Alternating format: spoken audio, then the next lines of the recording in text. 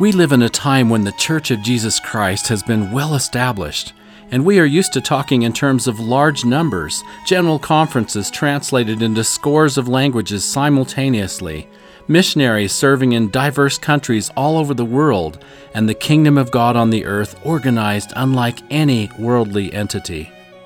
We are used to thinking in terms of the First Presidency, the Quorum of the 12 Apostles, church headquarters, the Conference Center, Temple Square. But in the era we are talking about today, the early part of 1831, none of these things were yet a reality. When Joseph and Emma arrived in Kirtland, Ohio in February 1831, the successful missionary efforts of Parley P. Pratt and his companions had just doubled the entire membership of the church to about 250 people. Welcome to Meridian Magazine's Come Follow Me podcast. We are Scott and Maureen Proctor, and we are so delighted to be with you again this week. Today we'll be talking about Doctrine and Covenants, sections 41 through 44, with a lesson entitled, My Law to Govern My Church. Don't forget to pre-register for Meridian's new app we have developed. If you do so at this early stage, we will automatically send you a free copy of Scott's ebook, 11 Things You Probably Didn't Know About the Book of Mormon. You'll not only love the free book, you will come to love the free app. This is a way to have quick access to Meridian Magazine, the news of the Church of Jesus Christ, to be on a first-to-know basis for breaking stories and releases of podcasts and lessons. You can decide what you want to be informed about. It becomes your own personal Meridian. Sign up today for the free app and the free book at latterdaysaintmag.com/app. That's latterdaysaintmag.com/app. You'll be glad you did. Maureen, I have studied the history of the church my entire life. I grew up in Missouri, in the heart of it. I used to joke that I was just 6 days' walk from Jackson County. I spent lots of time in Nauvoo back in the day when very little was there. I remember the early excavations of the Nauvoo temple site in the 60s when young people from Utah came to help. I remember going to Adamondiaman in 1971, and it was just brambles, thorny honey locust trees, and a sign hanging sideways from one nail that indicated where we were. That was 50 years ago. I have to see and understand the history of the church in context. One thing I've learned is that the Kirtland period is pivotal to understanding the entire history of the church. It is a time of rich outpouring of the Spirit from the heavens, a cascade of revelations. President Ezra Taft Benson used to say that the church was legally formed in Fayette, New York, but it was truly organized in Kirtland. We will see the beginnings of that foundation in this week's lesson. Remember, those intrepid missionaries, Parley Pratt, Oliver Cowdery, Ziba Peterson, and Peter Whitmer, Jr., had been in the Kirtland and Mentor area for a few weeks and left about 130 converts and then gone on their way to the western frontier of America. When Joseph and Emma arrived from New York, those converts were barely new to the idea that a prophet was on the earth again and that he was the mouthpiece for God. This small group of just over 100 were extremely anxious to meet the prophet Joseph and to understand who and what a prophet of God was. Of course, when Joseph and 6 months pregnant Emma arrived, they did not have a home, and so Newell and Elizabeth Ann Whitney took them in for a number of weeks and saw to their needs and delighted to have them in their home. You have to understand that wherever the prophet Joseph Smith was, that was the headquarters of the church in those early days. So, for a few short weeks, the headquarters of the church was Newell and Elizabeth Whitney's home. The Smiths had only been there for 3 days when Joseph received this first revelation from God in Ohio. And it's important to understand that during what we call the Ohio period of church history, which is from February 1831 to about January 1838, Joseph will receive 65 revelations in Ohio itself, and there are 10 different locations where those 65 Ohio revelations are received. You're more familiar with these than you think, but we will touch on these sacred rooms or places of revelation in the weeks to come. The Newell and Elizabeth Whitney home becomes the first of those 10 Ohio locations where Joseph receives revelation. I remember when I took a pilgrimage to Kirtland after I had served in Washington, D.C. for a semester of my time at BYU. I was alone, and one of the things I wanted to do was read the revelations out loud that had been given to the prophet Joseph in Ohio. I was not aware of all the various locations yet, and so I came to the Newell K. Whitney store, which the church had just acquired, and the couple there let me go upstairs and have my own time to read the revelations aloud. I read all the Kirtland revelations out loud, alone, in that upper room of the Newell K. Whitney store. It took me hours to do this, but it was a foundational experience for me in my studies of early church history. Now, I had picked a good place to read in those days because 16 or possibly 17 revelations were received in that very upper room of the Newell K. Whitney store, but I wasn't at that time very aware of the other 9 locations. Imagine Joseph sitting down to dictate a revelation to his scribe, and with a number of people present who were just seeing a prophet for the very first time. This is such a sacred and tender experience for all of them. Parley P. Pratt was present for the reception of several revelations and described the process. After we had joined in prayer in his translating room, he dictated in our presence the following revelation. Each sentence was uttered slowly and very distinctly, and with a pause between each, sufficiently long for it to be recorded by an ordinary writer in longhand. This was the manner in which all his written revelations were dictated and written. There was never any hesitation, reviewing, or reading back in order to keep the run of the subject. Neither did any of these communications undergo revisions, interlinings, or corrections. As he dictated them, so they stood, so far as I have witnessed, and I was present to witness the dictation of several communications of several pages each. Parley's brother, Orson, described the revelatory process this way. No great noise or physical manifestation was made. Joseph was as calm as the morning sun. Joseph's face was exceedingly white and seemed to shine. Brigham Young reported, Those who were acquainted with Joseph knew when the spirit of revelation was upon him, for his countenance wore an expression peculiar to himself while under that influence. He preached by the spirit of revelation and taught in his counsel by it, and those who were acquainted with him could discover it at once, for at such times there was a peculiar clearness and transparency in his face. Philo Dibble said at the reception of what we now call Section 76, Joseph seemed to be dressed in an element of glorious white, and his face shone as if it were transparent. In that very first interaction with the prophet Joseph in February 1831, Mary Elizabeth Rollins, as just a girl, was also a witness. Joseph got up and began to speak to us. As he began to speak very solemnly and very earnestly, all at once his countenance changed, and he stood mute.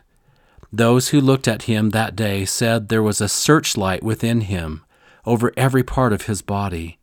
I never saw anything like it on the earth.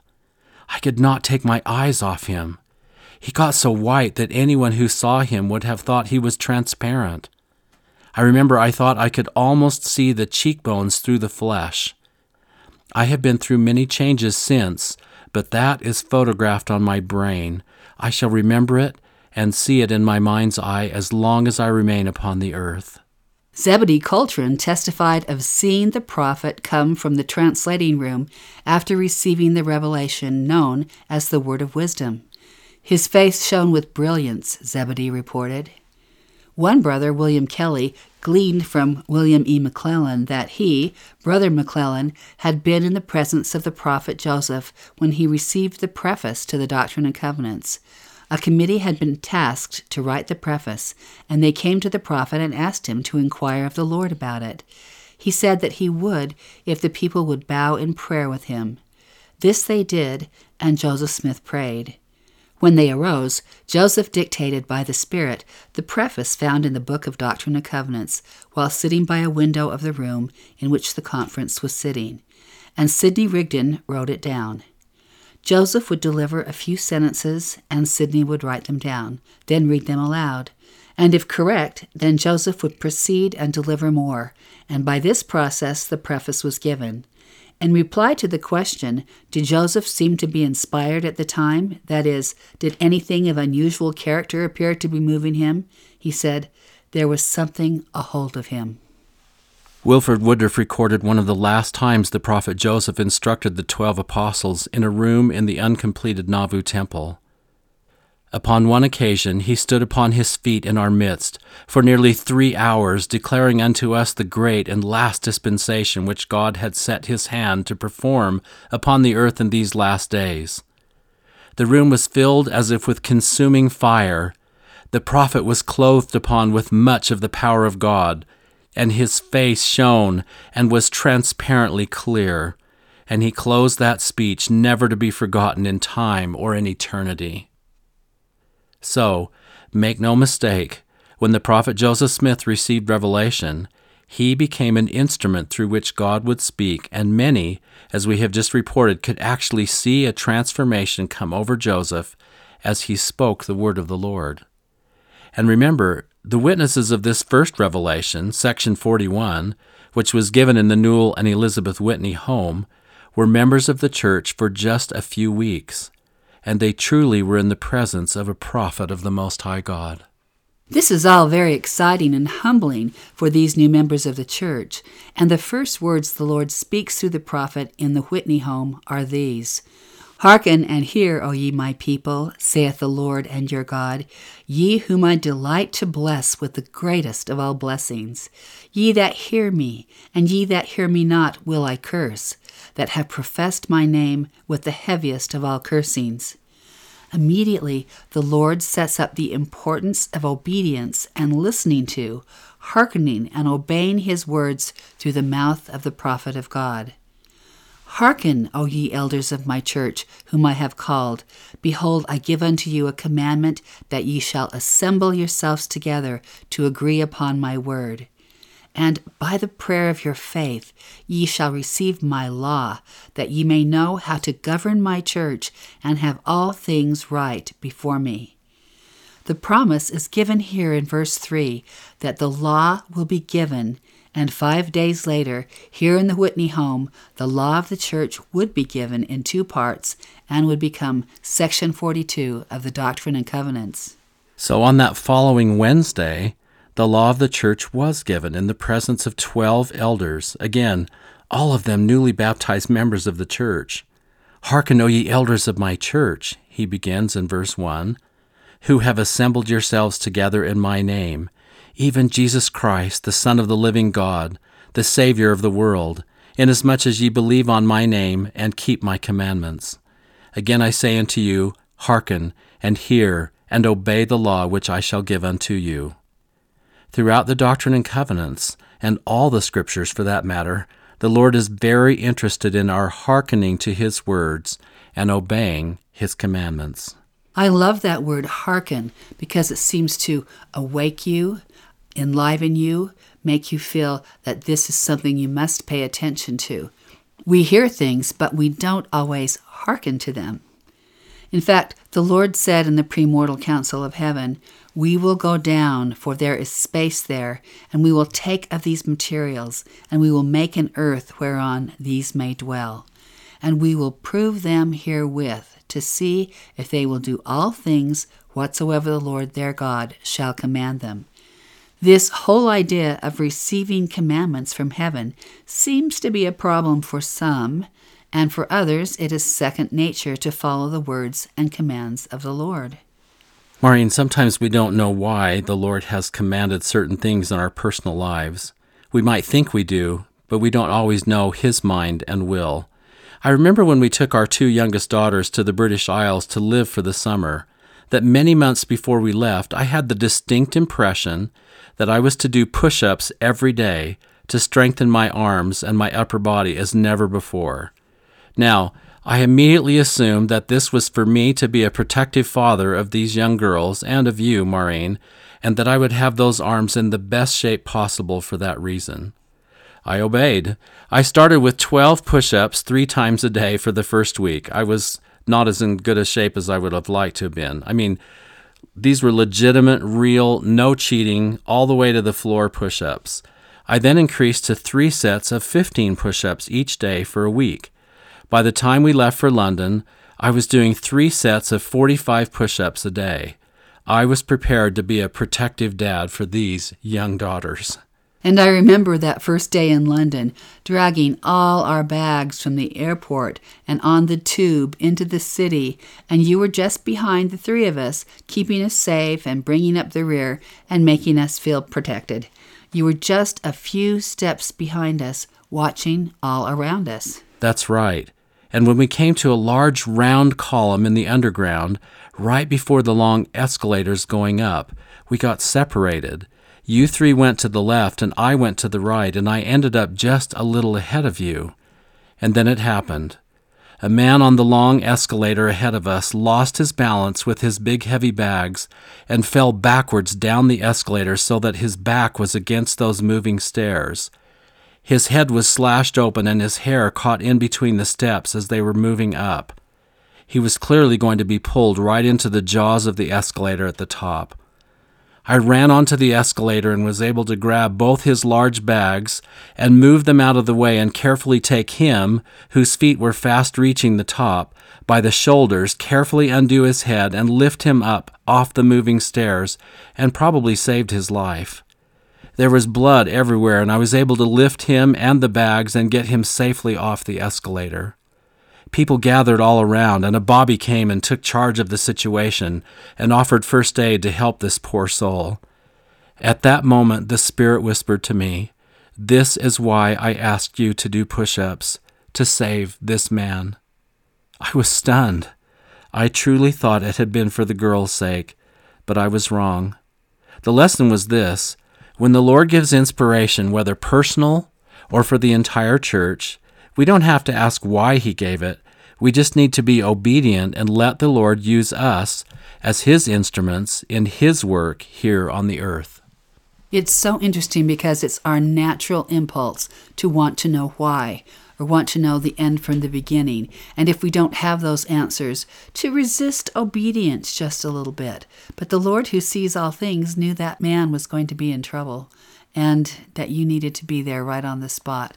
It really is astounding. And I think it's fascinating, Scott, that one of the first things the Lord talks about in these 93 verses in section 42 is the importance of teaching the gospel by the Spirit.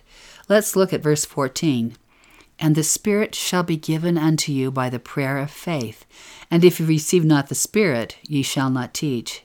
That's like a negative covenant promise. If you don't have the Spirit of the Lord with you, you will not teach. And on the other hand, it means if you have the Spirit, you will be able to teach all things. And this is a critical principle in the kingdom of God, because the Lord in His perfect organization does not hire professional teachers. He teaches this principle: obtain the Spirit and you will be able to teach. It's interesting to me sometimes, Scott, we think we're teaching, but if we don't have the Spirit, we're only saying words. Teaching only comes when we have the Spirit with us. That's right. And as we have given firesides and hundreds of stakes around the church, I've always put this scripture in play. Obviously, we are constantly praying for the Spirit to be our companion, to always be with us. But I still always find a quiet place right before a fireside, a talk, a lecture, a conference, whatever we're doing, even teaching our lectures on our tours. And I ask the Lord for His Spirit to be with us. And I repeat this: I know that if we don't have the Spirit, we cannot teach. And if we do have the Spirit, we will be able to teach all things. Oh, Maureen, I remember years ago, and I'm sure you remember too, unfortunately, when I was just starting a new semester of teaching Adult Institute. I had been teaching in one particular location for 2 or 3 years, and now that particular stake moved me to a different building. I'd always had a chapel full of students, and I figured this semester would be no different. That evening, there were not a lot of people who came. When the time came to start, I think there were maybe 30 or 40 people there. I said, well, let's sing an opening hymn and we'll just wait a little longer for all the others to arrive. I could feel in my heart that I was focused on me and on how many people were coming, and I immediately lost the Spirit. That evening was one of the worst nights for teaching in all the years I taught Institute. I went home and talked to you, Maureen, and remember how badly I felt? I spent the rest of the evening asking for the Lord's forgiveness for being so self-centered and being so concerned about numbers that I wasn't concerned and focused on trying to have the Spirit with me that evening so that I could teach those who did come. What a great lesson. And how do we obtain the Spirit of the Lord in our lives? Well, there are the basics, and they are never to be taken lightly. Read and study and ponder your scriptures every day. Have your prayers at least morning and night. Attend the temple, obviously when possible, as often as you can. Attend to your church duties. Partake of the sacrament weekly. Ask the Lord to send His Spirit. Let virtue garnish your thoughts unceasingly. It takes hard work. It takes intentional choices to be close to the Spirit. It doesn't just come naturally because we breathe. This is something the Lord invites us to as a consecration of our time. And I call those things that you just recounted our daily devotions to God. And I think they're just part of our life, part of mortality. It should just be part of our natural thinking. We can think of all the ways we can offend the Spirit, but we sometimes do not joyfully account all the ways we can invite the Spirit to be with us. I know this to be true. Whenever I do family history work, it invites the Spirit to be with me, and I can feel Him more readily. This is service to those who are on the other side of the veil, and with service comes the Spirit of the Lord. It happens every time. I love doing family history work. Now, as you know, Maureen, I love verse 22 of section 42. Thou shalt love thy wife with all thy heart, and shalt cleave unto her and none else. That's an easy commandment for me to keep. Imagine being commanded to love you with all my heart. And that word cleave is an interesting one, isn't it? It's called a contronym. What is a contronym, Maureen? The English language includes an interesting category of words and phrases called contronyms, terms that, depending on context, can have opposite or contradictory meanings. When you use these words, you have to be sure the context clearly identifies which meaning is intended. For example, cleave is certainly a contronym because it means to strongly adhere to, and it means at the same time to rend in twain or separate. Bound is a contronym, which means heading to a destination, or it can mean restrained from movement. Buckle is a contronym, which means to connect, or it can mean to break or collapse. Bolt is another contronym, which means, on the one hand, to fasten or secure, and on the other hand, it means to flee. One more example is refrain, which means to desist from doing something or to repeat, as in music. We have our 75 favorite contronyms that we carry with us and share on our tours, and people get the biggest kick out of them. So let's talk about this early commandment in the law of the church, to cleave unto your wife. First of all, does this apply the other direction? Are wives to cleave unto their husbands? Let's see what President Spencer W. Kimball has to say on this matter. Quote, the Lord says in no uncertain terms, Thou shalt love thy wife with all thy heart, and shalt cleave unto her and none else. And when the Lord says all thy heart, it allows for no sharing, nor dividing, nor depriving. And to the woman it is paraphrased, Thou shalt love thy husband with all thy heart, and shalt cleave unto him and none else. The words none else eliminate everyone and everything.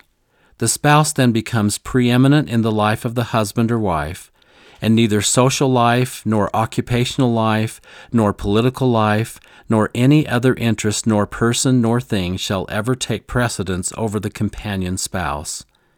We sometimes find women who absorb and hover over the children at the expense of the husband, sometimes even estranging them from him.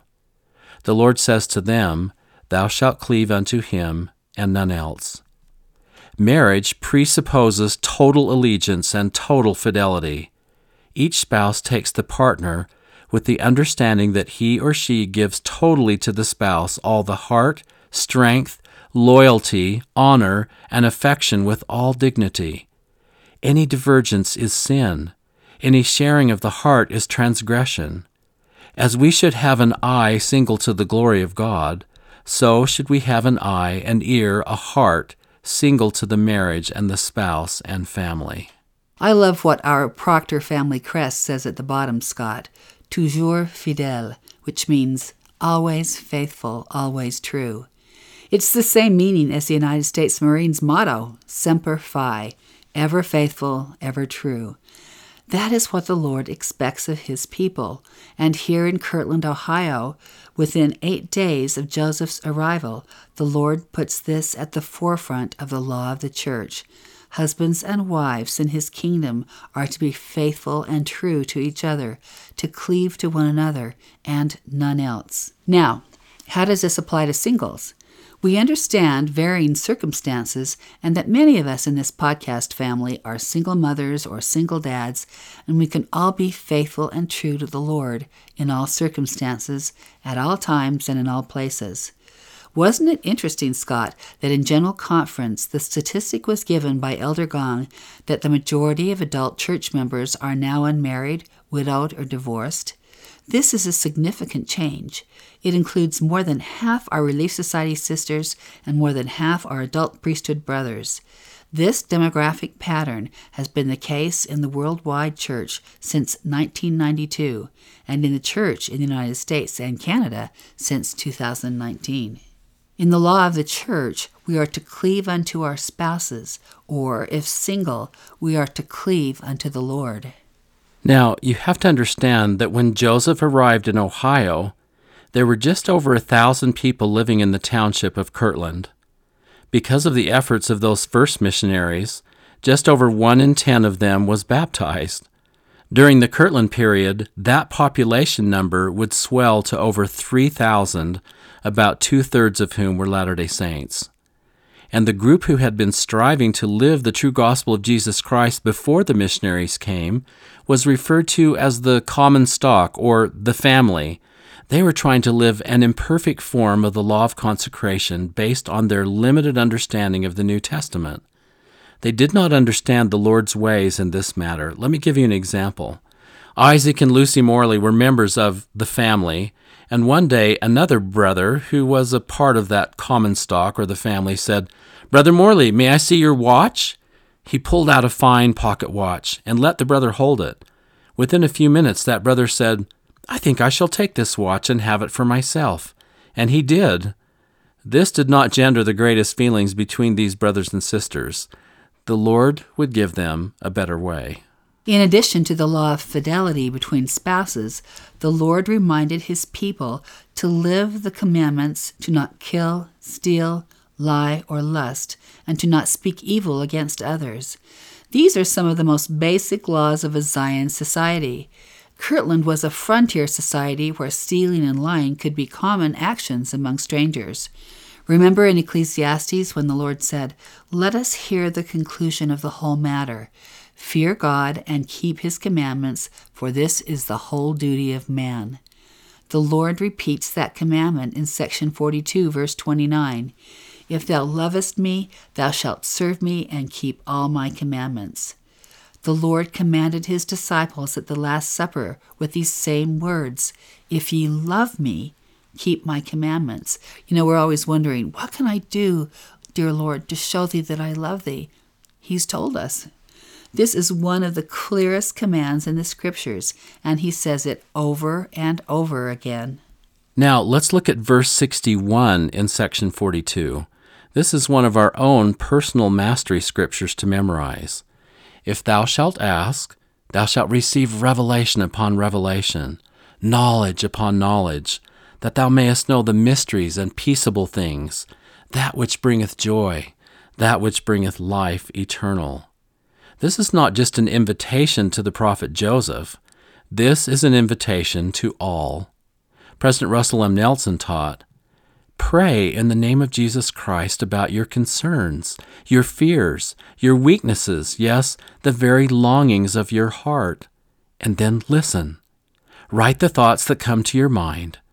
Record your feelings, and follow through with actions that you are prompted to take. As you repeat this process day after day, month after month, year after year, you will grow into the principle of revelation. I know we've talked about this before, but I love that the prophet and the Lord are trusting us to seek answers and to write them down and to follow through with things we are told from the heavens. That's so exciting to me. President Nelson continues, "Does God really want to speak to you? Yes. As well might man stretch forth his puny arm to stop the Missouri River in its decreed course, as to hinder the Almighty from pouring down knowledge from heaven upon the heads of the Latter-day Saints." You don't have to wonder about what is true. You do not have to wonder whom you can safely trust. Through personal revelation, you can receive your own witness that the Book of Mormon is the Word of God, that Joseph Smith is a prophet, and that this is the Lord's church. Regardless of what others may say or do, no one can ever take away a witness born to your heart and mind about what is true. I urge you to stretch beyond your current spiritual ability to receive personal revelation, for the Lord has promised that if thou shalt seek, thou shalt receive revelation upon revelation, knowledge upon knowledge, that thou mayest know the mysteries and peaceable things, that which bringeth joy, that which bringeth life eternal. Oh, there is so much more that your Father in heaven wants you to know. As Elder Neal A. Maxwell taught, to those who have eyes to see and ears to hear, it is clear that the Father and the Son are giving away the secrets of the universe. Nothing opens the heavens quite like the combination of increased purity, exact obedience, earnest seeking, daily feasting on the words of Christ in the Book of Mormon, and regular time committed to temple and family history work. End of quote. It's marvelous that we live in a kingdom where individual revelation is invited and that we have a prophet, seer, and revelator who leads the church and gives us the word of the Lord. For behold, verily, verily, I say unto you, this is in section 43, verse 2, that ye have received a commandment for a law unto my church, through him whom I have appointed unto you to receive commandments and revelations from my hand. And this ye shall know assuredly, that there is none other appointed unto you to receive commandments and revelations until he be taken, if he abide in me. But verily, verily, I say unto you, that none else shall be appointed unto this gift, except it be through him. For if it be taken from him, he shall not have power except to appoint another in his stead. And this shall be a law unto you, that ye receive not the teachings of any that shall come before you as revelations or commandments. And this I give unto you, that ye may not be deceived, that ye may know they are not of me. What a glorious blessing to have a mouthpiece of the Lord who gives us guidance and direction and revelation in these difficult, confusing, and tumultuous times. Joseph Smith was called at a time when the people were just learning that God had called a prophet to speak for him on the earth in these latter days. And we have had successive prophets since Joseph, all the way down to our time, who hold and exercise all the keys of the priesthood and who speak the mind and will of the Lord. What a privilege. That's all for this week. We've loved being with you as always. Next week, our lesson will cover section 45 of the Doctrine and Covenants and is entitled, The Promises Shall Be Fulfilled. Don't forget to pre-register for the new Meridian app at latterdaysaintmag.com/app. That's latterdaysaintmag.com/app. You'll get a free ebook for pre-registering. Thanks to Paul Cardall for the beautiful music, and thanks to Michaela Proctor Hutchins for producing this podcast. Have a wonderful week and see you next time.